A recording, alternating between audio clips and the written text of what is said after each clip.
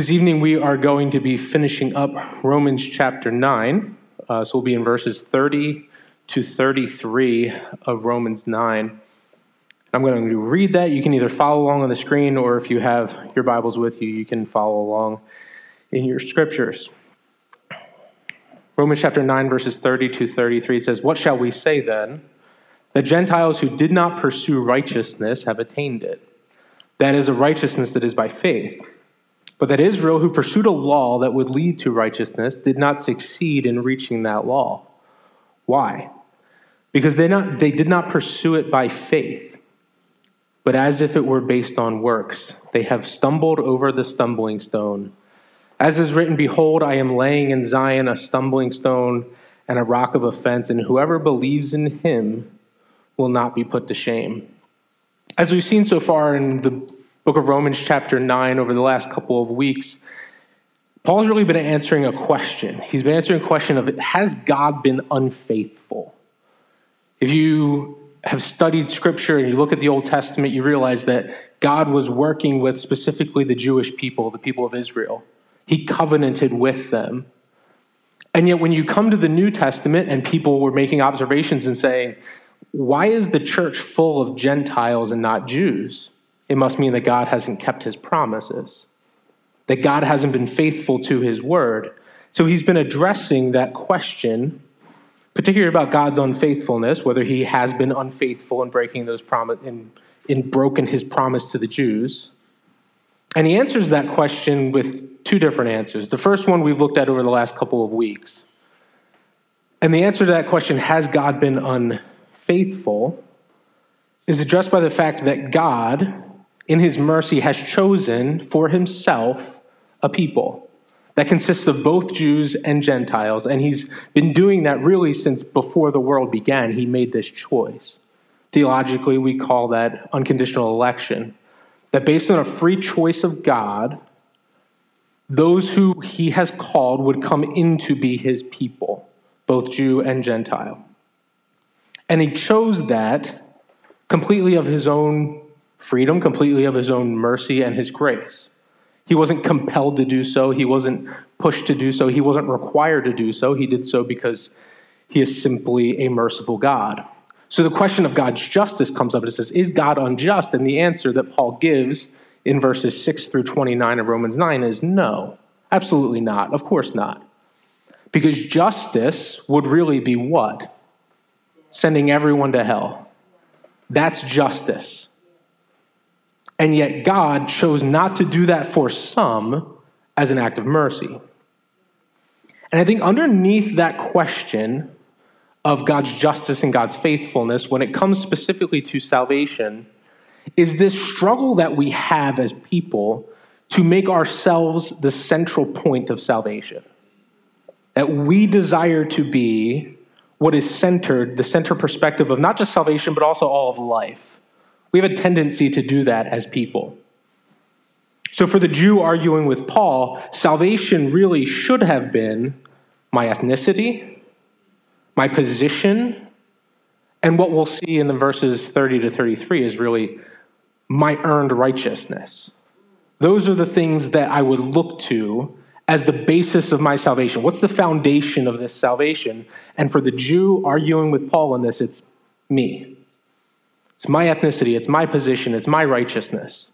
That's the basis. That's why I am saved. If we were to describe it this way, it's like they would be producing a biography or an autobiography of themselves. If you've read a biography, what are you typically reading about? You're reading about the accomplishments of an individual. You're reading about all the different things that they did. And so for the Jew who's saying, the center of salvation is myself, they're really giving us a biography. Here's all of my attributes. Here's all of the things that I have done to earn this. Whereas what Paul is going to address is that humans are not the center of salvation. God is. God is the center of salvation. He is the one who makes the choice. It is not the different list of things that humans do that earns them salvation. Rather, it is God who has freely chosen to show mercy to some. So it's not as much of a biography or an autobiography as it is the life of a Christian is that of a testimony. It's a testimony to say, this isn't something I've accomplished. Here's not my list of things that I've done. Rather, here's God's list of everything he has done for me and on my behalf. That's the idea of salvation. That's the God-centeredness of salvation. And it has to be this way. Why? Because ultimately, if it was up to us, we would miss it. There would be no salvation for us. If we were at the center of this, there would be no salvation because we can't do it. We would miss it. Romans 3 is clear about that. None is righteous. All have missed the mark. Not a single person would be a Christian, would have faith, would have salvation if it wasn't for the miraculous work of God and the merciful work of God in our lives. So God is at the center of salvation. That's all of the last couple of weeks. So I took Chris's hour-long message and pushed it into about 5 minutes. So just think about that for the future when Chris is preaching. Most of his stuff can be boiled into about 5 minutes worth of time. I'm just messing with him. He's not even in the room to laugh at me. Yeah, we'll let him know later. The second answer is what we're going to look at tonight, which is verses 30 to 33. So why are Gentiles, why are people even in the people of God? Why are people even there? And the second answer that Paul gives is that they have attained righteousness. That's the word he uses in verse 30 when he says, the Gentiles who did not pursue righteousness have attained it. I want us to pause for a second and consider the idea of salvation, because it's a word that's used, it gets thrown around a lot, and some people don't like it because it just has this ambiguous feel to it. And there's a lot of stuff we cram into that word. What does that word actually mean? And I think for Paul here, there's two different aspects of salvation that he's looking at. The first we talked about a little bit already is that of the fact that God has chosen unconditionally and he has called for himself a people. That's one aspect of salvation. If someone were to ask you, why are people Christians? Why do people believe? Why are people part of the children of God? One of those answers is God has chosen that person. God has chosen us unconditionally. The other reason, and it works in complete harmony with this first one, is that we have attained righteousness. You see, it's not sufficient that God would just simply call us. If God was to choose you and call you, but then leave you as a sinner, there is no salvation there. It's not sufficient that he just simply chose us, because God is still holy, he is still just, and he still needs to punish sin. It would be like if I picked a few of you from the crowd and I said, I'm going to give you $1 million. There's a condition, though. I need you to wear this certain clothing that I'm going to give you. If you put this clothing on, wear this clothing, it could be whatever I want, I'll give you the $1 million. That sounds great until I say, but guess what? I'm not giving you the clothing. You wouldn't get the $1 million, would you? No, because you can't wear the clothes that I would be giving you. So if we think of bigger picture, more important picture, in a more serious way, God's election of a sinner does nothing to save them if they stay in their sin. God can choose all of us, but if there is no way for us to be righteous, we will not have salvation. So there's dual aspects of things. God has chosen us. Reason one, why are we Christians? Why are we saved? Because God has chosen us. Reason two, we have attained salvation. Now the question is, how have we attained righteousness? How have we attained this? We know that it's not because of us. We've already talked about that, Romans 3. None is righteous. All are sinners. There are plenty of people who would say that they are righteous. There are plenty of people who would say that they are good, but just stating something doesn't make it a reality. The reality is that all of us are sinners, and so if we tried to be righteous, just based on our own merits, just based on our own works, we would still be in our sin. But thankfully, God has not only called us and chosen us, but he has provided the means for us to attain righteousness. And that's through Jesus Christ. God made a way for us to be declared righteous because he sent Christ, his only son, into the world. What the Bible describes is that he becomes the very righteousness of God for us. So that God no longer looks at us and sees sinners. He looks at us and he sees the righteousness of Christ who shed his blood and died on our behalf. So God's plan is not one of, okay, I'm going to choose you, but now you need to figure out the rest of this. You need to clean yourself up. You need to earn your way into my favor. It's, no, I have freely chosen you, and I've also given you everything you need to be righteous in my sight. It's an incredible loving thing to do, an incredibly loving thing to do, because we don't deserve it. We don't deserve that righteousness. We don't deserve to be called. We don't deserve to attain righteousness, and yet God has given it to us. How many of you, if I was to say, think about the person that you dislike the most in life? Perhaps someone who's harmed you, someone who's hurt you, someone who's wronged you in a particular way. Maybe someone that you just don't get along with. You guys butt heads all the time. Constant conflict every time you're around each other. When you think about that person, if I was to say, sacrifice for them, do something for them, give of yourself for them, it would be hard, right? Hard, if not seemingly impossible. Not something we would want to do. Yet when you read Romans, that's exactly what God has done for us. Romans 5 describes us as the enemies of God.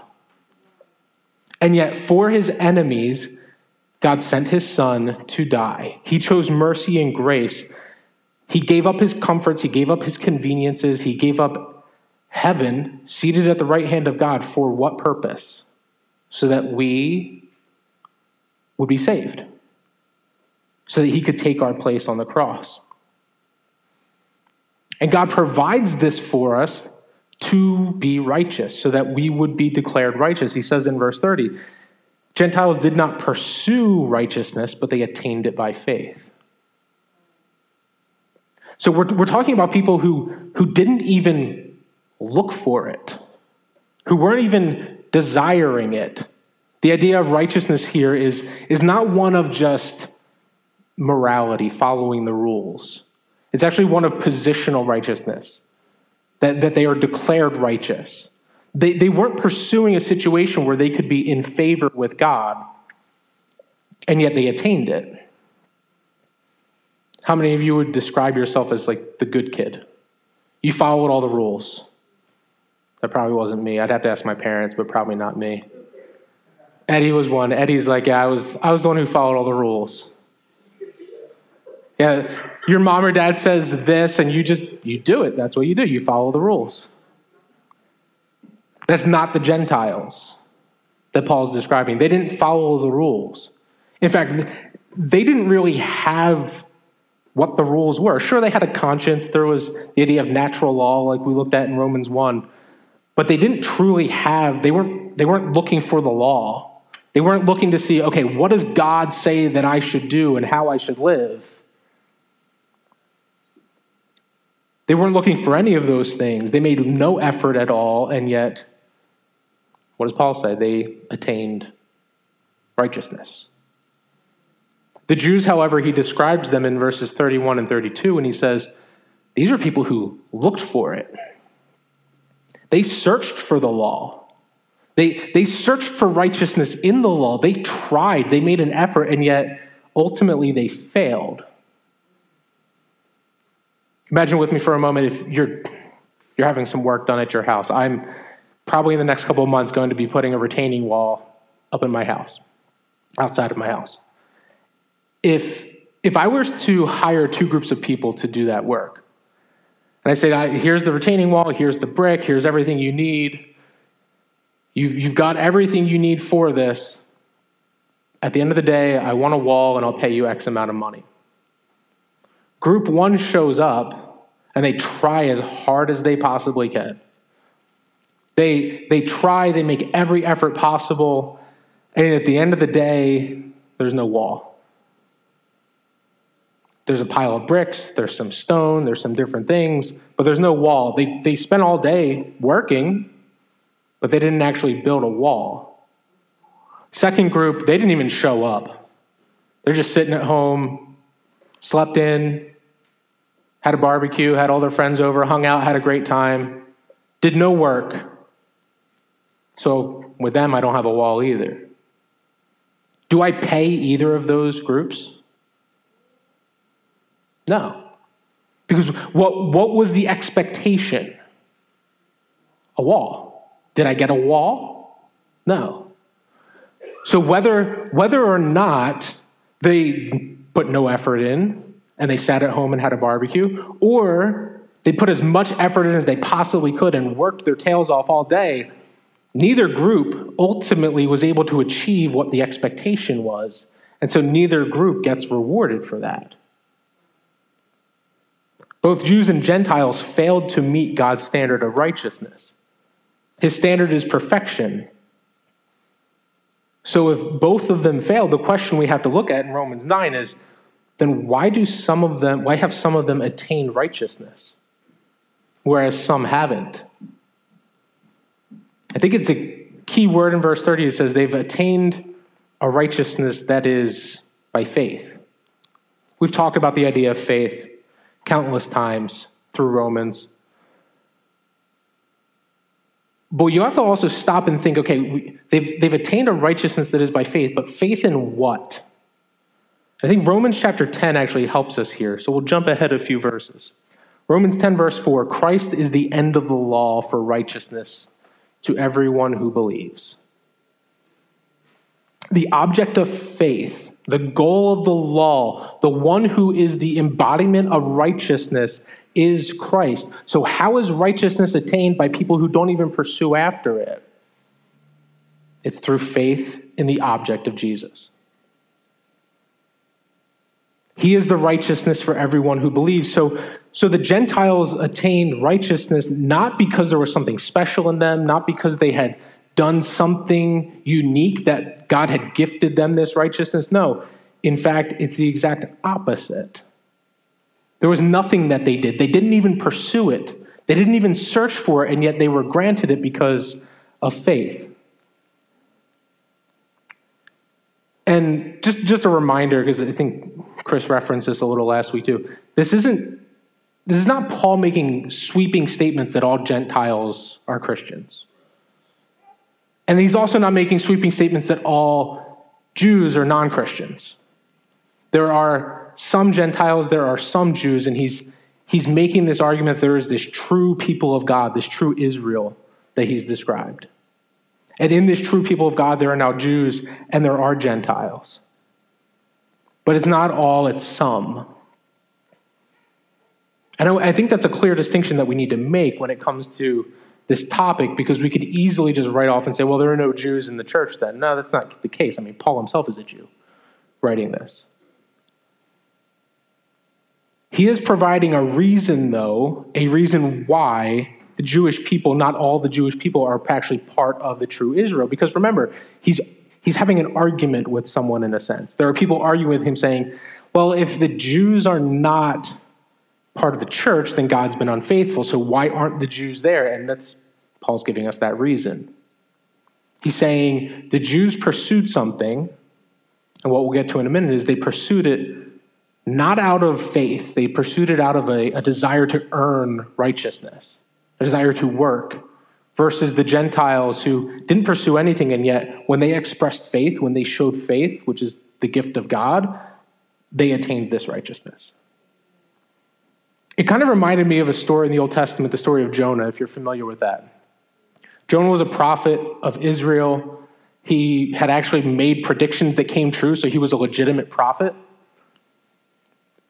God comes along to Jonah and he says, I want you to go and preach repentance to the Ninevites. Tell them that they have 40 days before they'll be destroyed because their sin is so great.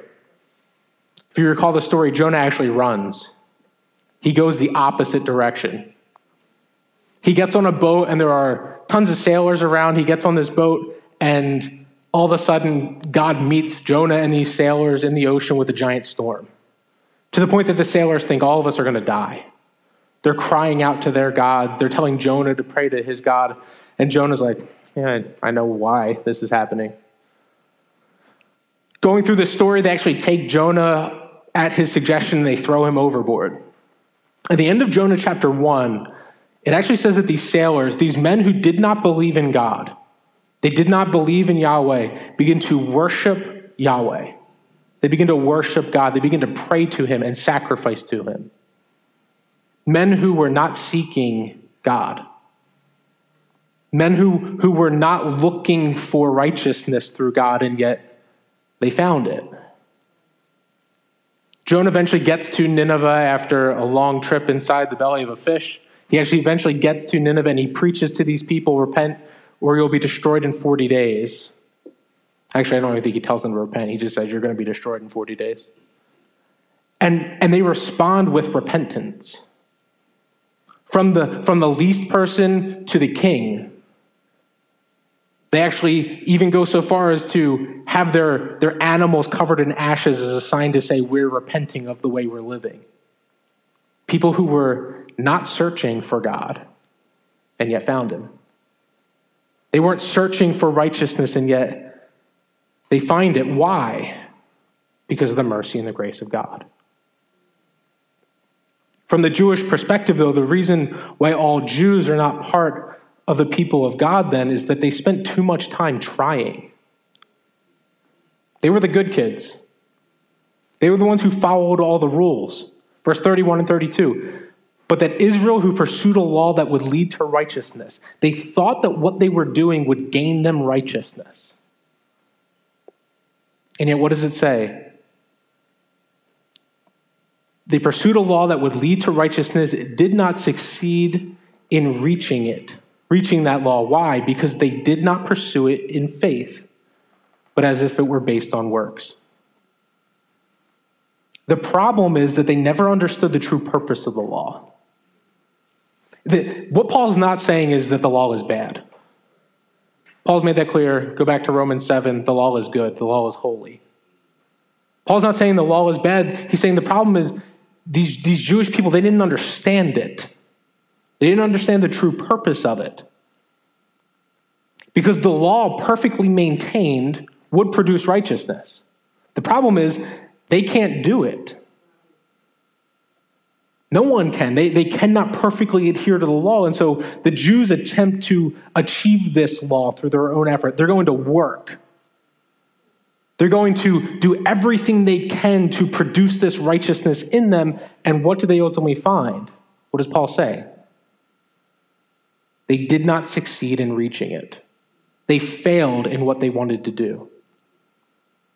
They tried so hard and yet they failed. And it's not surprising that these people are arguing with Paul, is it? It's not surprising that a, quote, religious person would be frustrated. And I think it's fair to say, too, that a person whose life is marked by, we'll say, quote, religion, by morals, by doing good things, they look like a good person. They're oftentimes the people that are farthest from God. They're oftentimes the people that are farthest from God because they're trying so hard to do the right thing, to, quote, be close to God. And yet, in trying to live right, they're actually far from him. Because what they're saying is, I'm going to work my way into this favor with God. And God's saying, that's not how this works. And so when they realize that, when they're confronted with the reality of their own sin, they can't believe it. They won't accept it. It's easy to call out the sins of somebody who's not a moral person. They know that they're sinners. They know that they're doing wrong with the way they live. A moral person, though, they get so frustrated because the religious person is just going to rest back on what? They're going to rest back on their own performance. So I tried my hardest, and Paul is saying, well, that's kind of the problem. You tried your hardest. Righteousness is not about effort. Righteousness is not about doing a bunch of good things. And so the problem for the Jews is that in pursuing the law based on their own righteousness, they ultimately miss Jesus. The Gospels are clear with this. It's very apparent when you read through the Gospel accounts. Jesus, the people who resisted him the most, they were not the sinners, quote sinners. They were not the people that society looked at and said, you're the worst of society. It was the religious people. The ones who looked the best, the ones who worked the hardest, who did the most stuff, who thought to themselves, every ounce of righteousness that there is, I have because I've been able to produce it myself. So me and God are good. When Jesus comes on the scene and says, that's not how it works, they ultimately kill him. That's how much they resisted Christ. Because the person who is so religious and so desiring to do the right thing and base their value and their worth on being good, they're so full of their own self-righteousness that they don't have any space left for the righteousness that Jesus provides. They're so full of their own achievements and their own performance that they don't have the ability to rest in the performance of Jesus on their behalf. It's hard to convince a religious person that they're sinners. When people on the outside look so put together and they seem so moral, it's so hard to convince them that they're not good. But Paul's saying, you've tried so hard, and yet this righteousness you wanted to attain, you failed. You haven't attained it. I've mentioned in a prior sermon in Romans, the parable of the two sons. Probably familiar with the parable of the prodigal son. It's easy to see the sins of the prodigal son, isn't it? He runs away. He wants to be away from the father. Wants nothing to do with the father, going to live his life, going to enjoy everything. It's easy to point out and say, that's a sinner. That's a sinful person. He ultimately comes to his senses, and while he's in the midst of caring for pigs, realizes this is not good, and goes back to the father, and is received, and he's welcomed. But the end of that story is the story of his older brother, the older son. The one who did all the right stuff. He stayed with the father. He worked his tail off. And he made sure to tell the father exactly what he had done. I've been with you all these years. I've served you. And yet you're celebrating the return of this prodigal son who was off. Yet I've been here the whole time working my tail off for you. And in the end, the prodigal's the one who actually comes back and realizes the worth and the value of the father when the older son who's been with him all the time has spent his entire life just working and not enjoying the father. He's missed out on a relationship with the father because he's been so focused on just doing and working. And that's the Jewish people. They've been so busy trying to fulfill the law and do all these different things that they haven't even taken the time to enjoy the God who gave them the law. And I think that's a lesson for us. With respect to our position in Christ, to become a Christian, it only happens through faith. We've mentioned that. It doesn't happen through our works. If you're trying to earn your way to favor with God, you will miss it.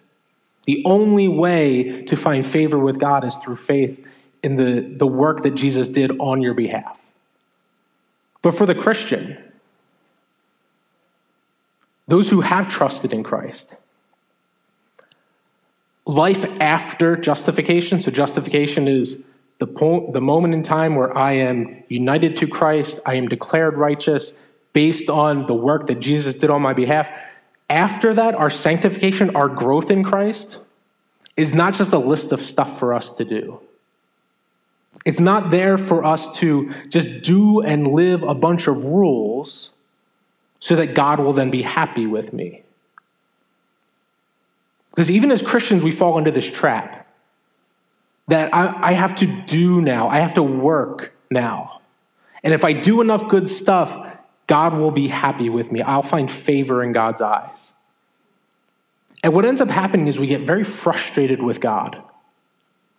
Because we're doing all of this stuff. We work and we work and we work and we try to be good, and then the bad thing happens. And we look at God and we say, I did all this stuff for you. You're not holding out your end of the bargain. I've been working for you. I've used my gifts in the church. I pray. I read my Bible. I try to be the best person I can be. And yet this bad stuff is happening to me, and it's your fault. You haven't held up your end of the bargain. So we grow angry with God. We grow frustrated with God because we think if we've done all of this stuff, God has a responsibility to now return that good stuff in kind and give me good stuff. So we either become frustrated with God or we become frustrated with ourselves, which I think we see often. We work and we work and we work, and then the bad thing happens, and our response to it is to say, what else is in me that's bad that's causing this to happen?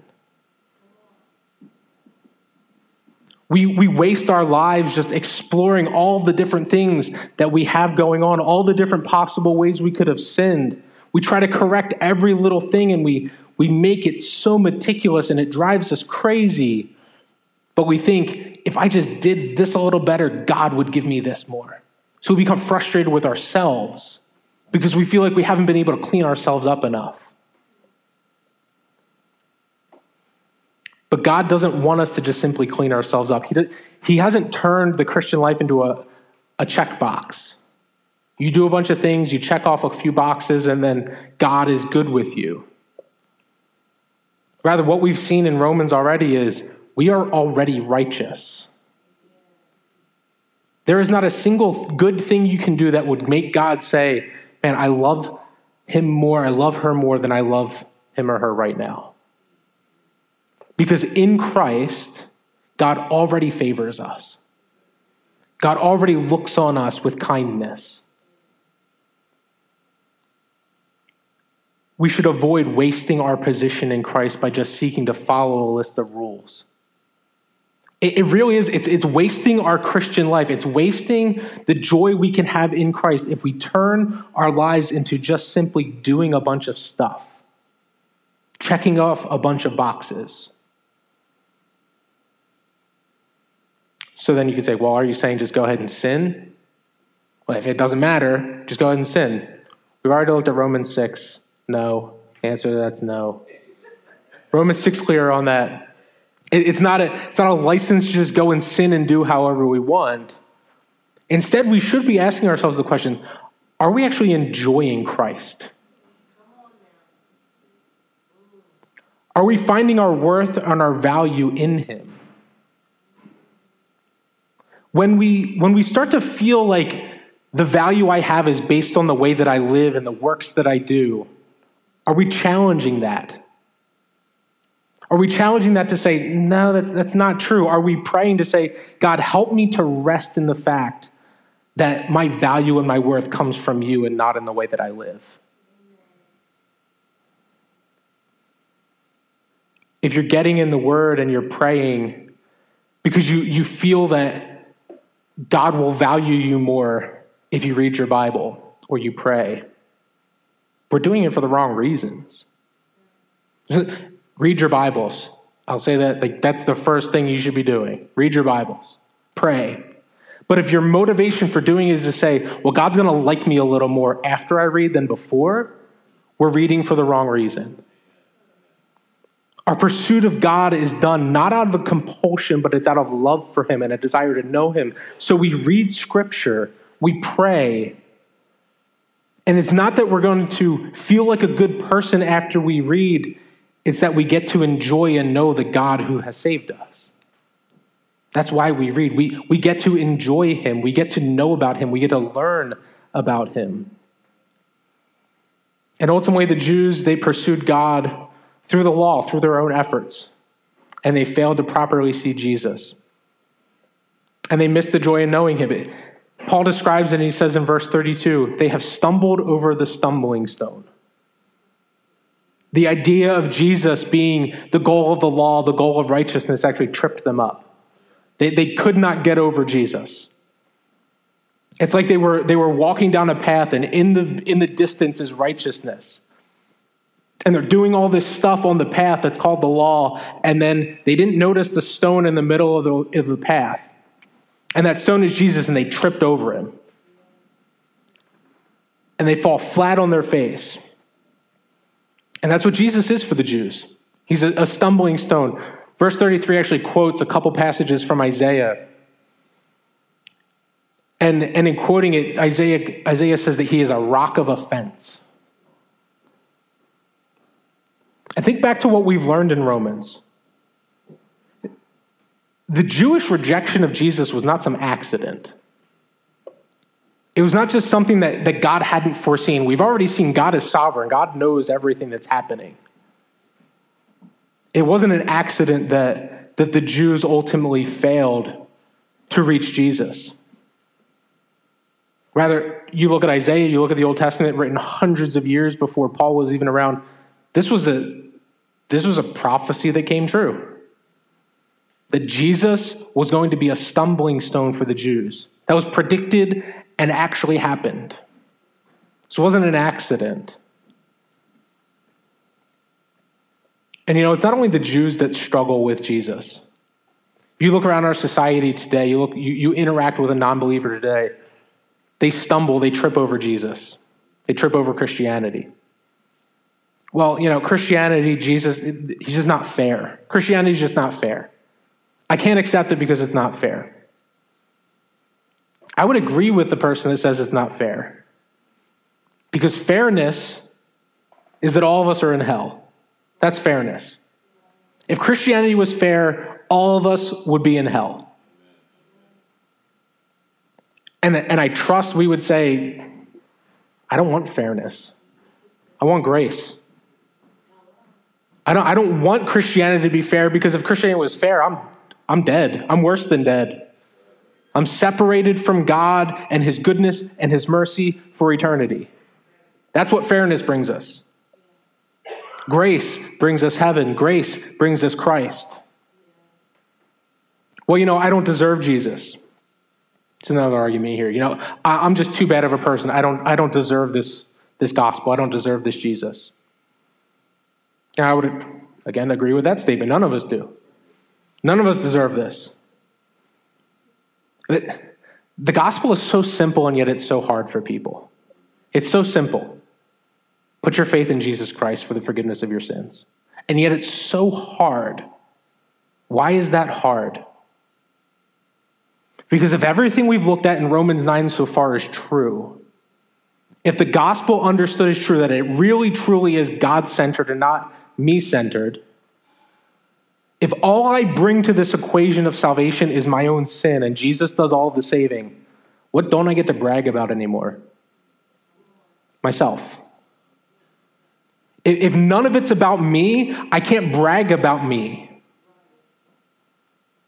I don't get to brag about how good I am. If the only thing I bring into this is my own sin, then what do I get to brag about? I get to brag about Jesus. People don't like that.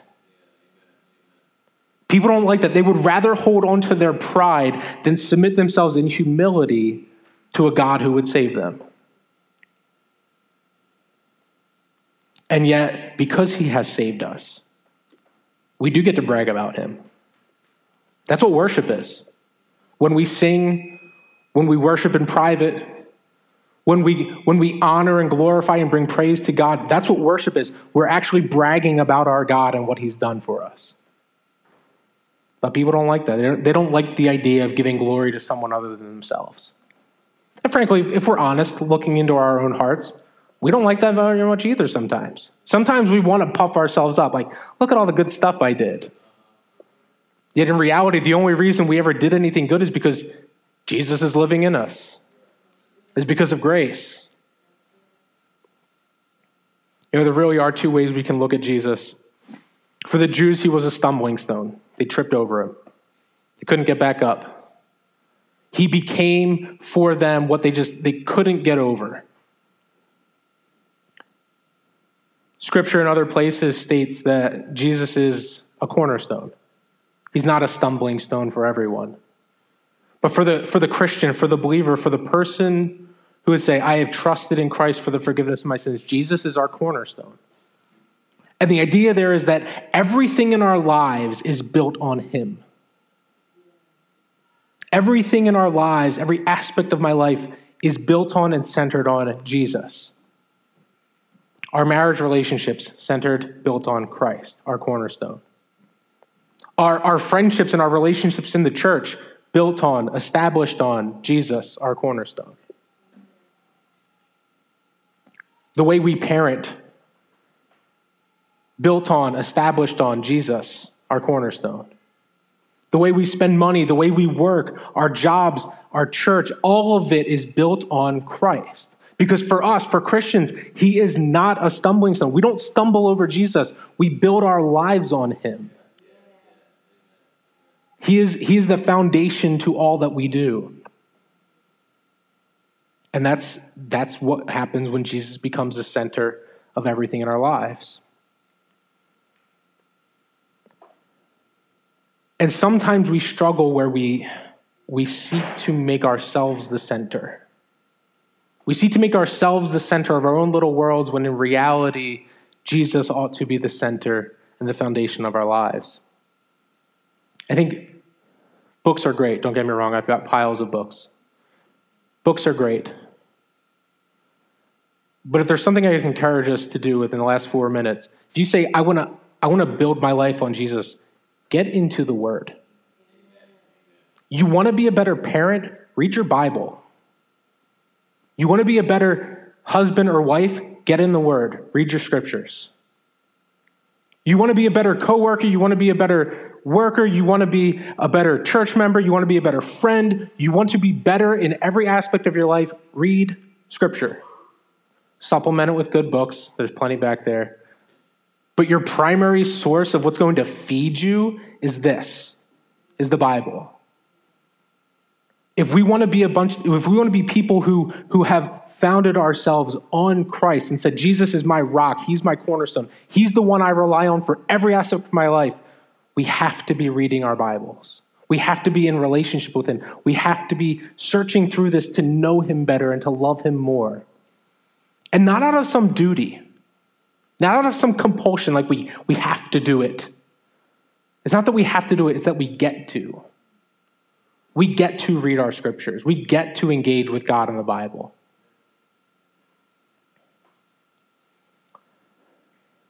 Paul finishes up this section in quoting these verses.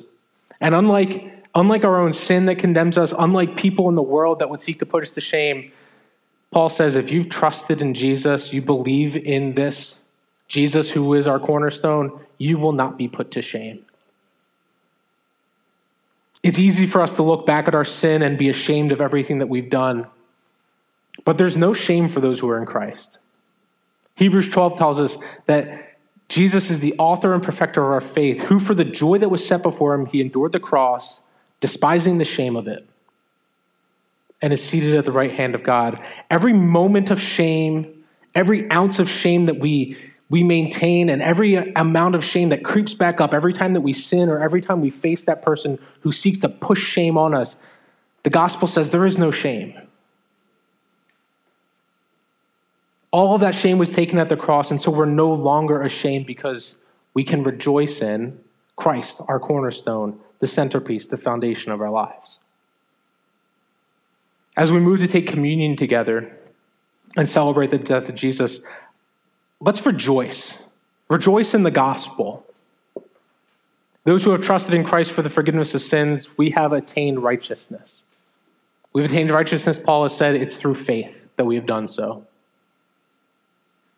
We've attained righteousness, and this is not a righteousness that is our own, but it is gifted to us through Christ. And it is a righteousness that saves us. As we prepare for this, I would invite anyone who has trusted in Jesus Christ, who would say they have placed their faith in Christ, participate, join with us. I invite you to join with us. For those who have not, you would say, I don't believe the gospel. I would ask you to just not participate with us. I wouldn't want you to do something. I would not want you to participate in something that you don't believe in. This is for those who have trusted in Jesus and say, Jesus is my center. He's my cornerstone. He is everything to me. And so that's why we celebrate and take this time in communion. What we'll do is the worship team will come back up. We're going to sing a song together. Once that song is finished, I will come back up and lead us all in communion. All of us are sinners. All of us have done wrong. Yet if you're holding in your hands a cracker and a juice, it's symbolic of the body and the blood of Jesus Christ. It's because if you're holding this, you are confessing the fact that you have attained righteousness. Why? Because of faith. Because of faith in who? Because of faith in Jesus. And the cracker and the juice represents the fact that he has died for us.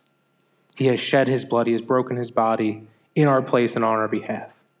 So as we eat and drink together, may we be blessed, and may Christ confirm to us that he is our righteousness, and that we will never be put to shame.